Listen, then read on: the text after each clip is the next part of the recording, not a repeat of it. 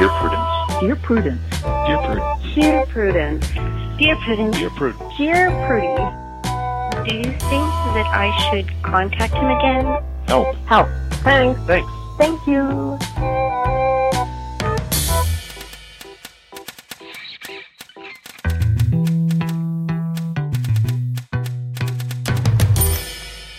Hello and welcome to another mini episode of Dear Prudence. I'm your host, Danny M. Lavery, and this show is for you, our Plus subscribers.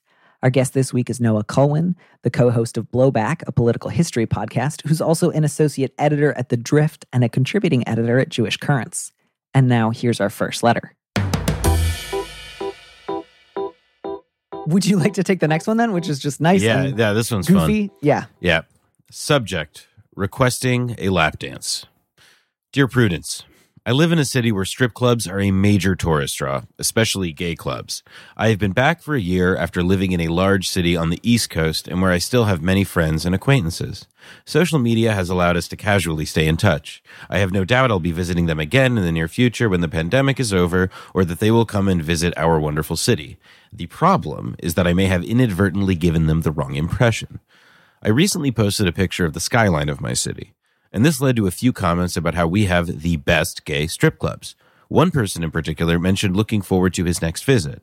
I said I'd once played tour guide for an American friend, and after he insisted on going to the strip clubs, I took him through some of them, and he thanked me by paying for a lap dance, which was great.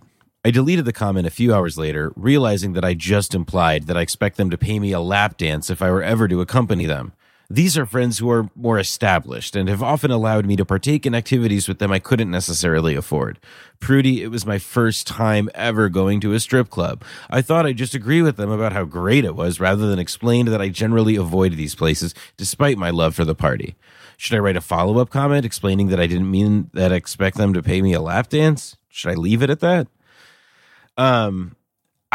I will say that, like, a personal rule of thumb that I've always abided, not always, but because, you know, it's, you make mistakes and that's how you learn these little lessons. But one that I always take is that if you deleted something from the internet, if you removed something from visibility on the internet, you almost certainly did something like correct. Like in general, as like, it's like a good practice. Mm-hmm. And that if somebody is sufficiently hurt or offended by the absence of whatever it is that you removed, they will probably say something to you if it's like a real issue. So like whatever anxiety you're feeling about that, like whatever, you know, like weirdness you're feeling, like, should I like say something, like if they're your friends, then don't sweat it. Like I wouldn't, like, that component of it, like I wouldn't, you know, like think too hard about. Now, as for the other stuff, I think that there's like with regards to, you know, like the income stuff and feeling like obligated to your friends, I think that's something that you can chew on a little bit. We can chew on a little bit more.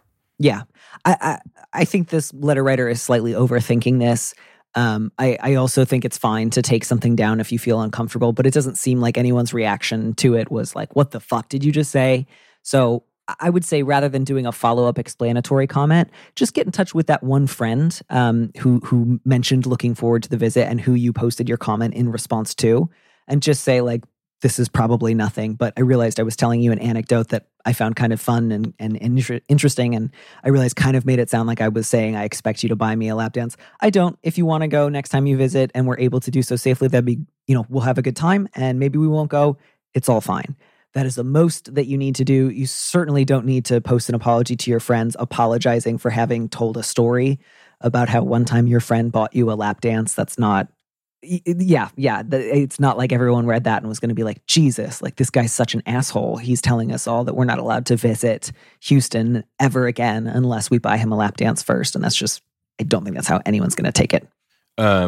Although maybe that should be like a social custom that, like, if like a friend comes to stay with you, like they are obligated, like the coin, the, you know, like the currency, the only currency I accept as for my hospitality is a lap dance. If you want to visit my city, you have to give your money to strippers. You don't have to go to the strip club if you don't want to, but you need to give some money to strippers. Yeah, listen, we don't even have to go to the club. Just like send me the screenshot of the Venmo. Yeah, that's not a bad idea, but that's it. That's all you have to do. You're doing fine. I think you are overthinking this one because we've all been inside for 8 months and not able to hang out with our friends, and so we're all just feeling a little messy, but that's it. Oh, this next one, I like that. I was like, you could just go easy on yourself. And then I get to one where I'm like, don't go easy on yourself. But I'm glad that I saved this for you, Noah, because I think that you will be able to say something useful, perhaps, to this landlord. The subject is bad tenant. Dear Prudence, I have a tenant and her daughter that rent a room for me in Yonkers.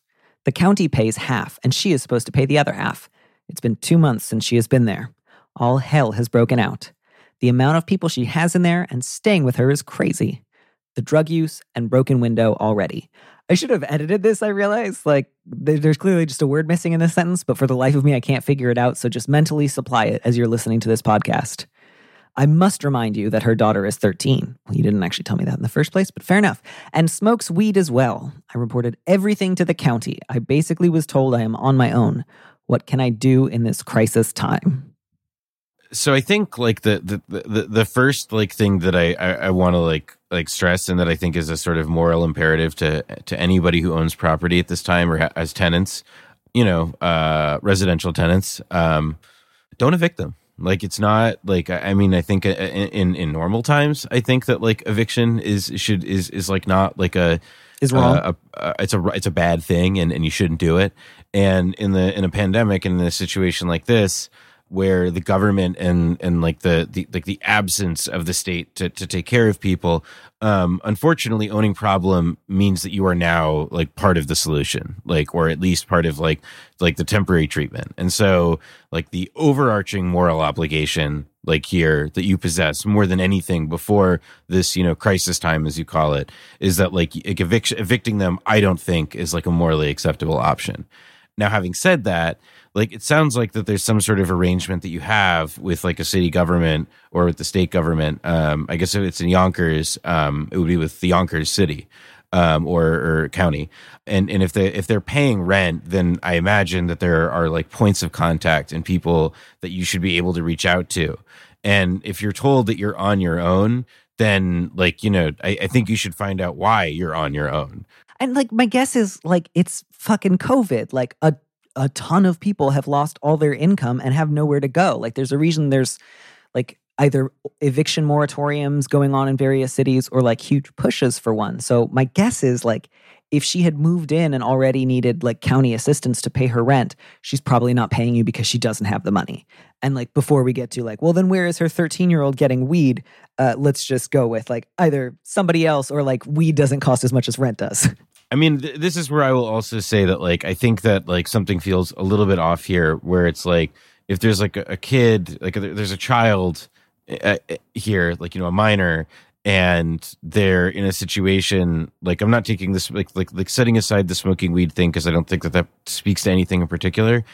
Having, there's a kid in what you believe is, a bad and dangerous situation with lots of, more dangerous drug use. If you think that there is something more dangerous, then maybe take it up with them. I will also concede that you say that hell is broken out, but you just say that she has a lot of people in there. And if she has a lot of people in there, then perhaps it's because exactly.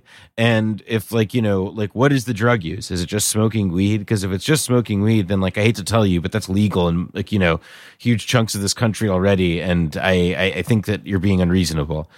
But if it's, they're breaking windows and it's becoming a place that is really a dangerous place for this younger person to be, then I think that then I think that you probably quite frankly have not tried hard enough to get in touch with the necessary local resources, because I don't think that in New York State there is any county government that if they're told, yeah, there's just a kid in Yonkers living in a place that's has needles or whatever, I just have a very hard time believing that there isn't some sort of response that gets triggered, especially if these are people who are already receiving public assistance. These people who receive public assistance have their lives controlled and monitored in very extreme and aggressive ways. And I think that this letter writer, I think, has a bit more work to do, but of course, this is a difficult time. Yeah, all that I will add to that is if one of your tenants has a broken window, then my guess is, as the landlord, it's your responsibility to fix it. So go fix the window.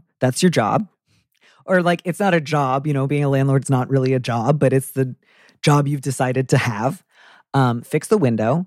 If she is having parties and people are violating COVID protocols, tell your tenant that they have to go. If this is they have nowhere else to live, I would say have some compassion. If she doesn't have the money and you can't evict her because there's a moratorium on, collect the half from the county that you can. And also, hold on. Sorry, I did want to interrupt because I think that there is something like that is also like worth pointing out here before we just like get that far, which is that like this woman has a guaranteed, like there are many people right now where there's a moratorium on eviction because they are unable to pay all their rent. This landlord has nothing to complain about. The county is guaranteeing half of this rent. Yeah, like, that's already a pretty good deal. Like I actually like I'm sorry to interrupt what you were saying there, but that just felt like a fairly like something that just occurred to me and feels very like a significant piece of this. Like you are being paid by the government to like provide a service, and like it can be uncomfortable and it sucks, but like you own property, you own housing, which is a scarce resource. You're making money off of the fact that you have property and other people don't. Like so. We live in a society where we have made housing a scarce resource. There are people who don't have it, and like you own it. You have it to give out. That is the dictionary definition of like privilege. All right, I'm going to interrupt you right back and just wrap this up, which is just that, yeah, you're getting half the rent, which is better than you're going to get from a lot of tenants right now. Times are crazy, and I don't think you're going to find a lot of people who are just like, yes, I can give you tons and tons of money right now. Fix the window. That's on you. Talk to your tenant if she has too many people over. I'm not surprised the county told you we can't do anything about a 13-year-old smoking weed because that's just not really the remit of county government. That doesn't happen. You're not going to get somebody coming out from county who's like, yep, we're going to get this kid off weed. Like, let that one go. And if you need more resources, it's homes.westchester.gov.com/tenants/eviction-prevention. And it lists a lot of local Yonkers area organizations that can sometimes offer limited one-time only assistance with back rent and utilities, and they might be able to help your tenant. And beyond that, I would encourage you to find a different line of work, by which I mean like a line of work. Because just, again, really want to stress, owning property is not a job. It's an advantage. Noah, would you read our next letter? Yes. Sorry, you did wind me up for that one. I did. I wanted you. I wanted Noah at full Noah speed. Subject: family finance drama. Dear Prudence, a few years ago, I decided to start a catering side business. I lived in a small apartment, and my tiny kitchen wasn't big enough. I talked to my parents, who had been considering redoing their kitchen. They hadn't saved up enough money, so I told them I would put up about a third of the money if they would let me use it for catering cooking. They agreed, and things were going well. This year, my parents have been struggling financially, not because of the coronavirus, they're retired, but because of long-standing mismanagement. Long story short, my mom did not tell her family that I gave them money for part of the kitchen remodel. They blame me, they being her family, they blame me for my parents' financial problem. In the middle of the pandemic, I lost my job and I've barely been able to make ends meet with my catering. My mother's family keeps texting me, trying to shame me for, quote, pressuring them into updating the kitchen, unquote, and for continuing to run my business out of that kitchen without helping my parents. I've never had a great relationship with them, but they've said some really nasty things over the past few months. I'm done with them. Either I ghost or block them, or I tell them outright that I no longer want a relationship with them. The first would be easier, but they would probably find a way to get in contact with me still. The second option is a nuclear one, which I will never be able to recover from, and it would cause a great deal of stress to my mother, who would probably try to unload all that on me when I was baking in the kitchen. I'm also not sure if the second option would make my aunts stop contacting me or make them so mad they get worse. Do you have any advice on what to do? Is there another option I'm not thinking of? Whatever the option is, I absolutely have to have access to my parents' kitchen, at least through the holidays. That last one is like, okay, well, my hands are really tied. Like, you got to keep the kitchen. So I think that really limits your ability to say to your relatives, by the way, I paid for half the remodel, fuck off. Because based on this letter, I think if you said that, your parents might say, you can't use our kitchen anymore. Yeah. I also think that like there's like I'm not totally sure about like a certain piece of causation here, or maybe it's a bit lost in translation. So because your mom didn't tell her family that like you put up the money, like my understanding is that your family then, or your mom's family, believes that you incentivized your parents, like you pushed them to do this thing, which they, wouldn't have done without you, which is sort of technically true, but it was a thing that they wanted to do. Mm-hmm. So it seems like, that there's sort of like a really big question over there about what your parents' role is in this, and that like your parents have maybe some obligation to mediate this. And I'm kind of, and I would, I guess, I'm kind of curious what you think, Danny, about that, just because it feels like they're sort of the people in the middle here who, probably hold a few more of the cards. Yeah. I mean, I'll start with, at some point, maybe when you're in a slightly less crisis mode, it will be useful to look back and reflect like, okay, if I had it to do over again, would I want to invest my money with my parents, who I know are terrible at handling finances, to remodel their kitchen? Or, would finding another line of work have been a better option for me? Because this seems to have gone very badly. And I think you probably could have foreseen the ways in which this was going to go badly, had you given it a little bit more thought. So I don't say that to be like, this is all your fault, you made your bed, lie in it, but don't go into business with your parents again. And in the future, if there's a line of work where you're like, I'm going to make a lot of money, but first I'm going to need to spend tens of thousands of dollars, often all that is guaranteed is that you spend tens of thousands of dollars. So, bear that one in mind. That's enough of that. I don't want to be too hard on this letter writer. So I'll just say, if your goal is just, I got to keep using this kitchen through the holidays, don't say shit. Put your aunt's texts to mute, put them to do not disturb, do not look at them, ignore them. Go cook at your parents' house, do it all, get it out of the way. Once you have done that, I would say then the first move would be to talk to your mother and father and say like, this has been really difficult for me. The way I see it, I have two options. One is I can be honest with my aunts about the financial arrangement that we all went into together and then tell them to back off. Or, I can just stop talking to them entirely. I don't see another way out. I'd like to tell them what happened, not because I want to throw you under the bus or get you in trouble with your siblings, but because they are laboring under a misapprehension and I would like to correct them. And if your parents are just like, no, we want to keep it a secret forever, we can't let anyone know you gave us the money, that's challenging. You will be at an impasse. But if, on the other hand, they say like, oh, good point, don't know why we didn't think of that sooner, maybe you'll at least be able to put that one to rest. Although I doubt that your aunts are going to completely let up. But then at least you'll know like how your parents are going to react. And you can either figure like, all right, maybe I can keep this cooking relationship going for another 6 months. Or you'll just have to say like, it is not worth any amount of, whatever using their kitchen is getting me, it's no longer worth it. Do you know what I mean? Yep, I agree. I think that is the correct take. Yeah. And yeah, just in the future, your goal should be to make money far away from your parents, because, why would you want to go into business with somebody you think handles money badly? Don't do that, especially if they're related to you. That's just a bad idea. That's our mini episode of Dear Prudence for this week. Our producer is Phil Serkis. Our theme music was composed by Robin Hilton. As always, if you want me to answer your question, call me and leave a message at 401-371-DEAR. That's 3327, and you might hear your answer on an episode of the show. You don't have to use your real name or location. And at your request, we can even alter the sound of your voice. Keep it short, 30 seconds, a minute tops. Thanks for listening.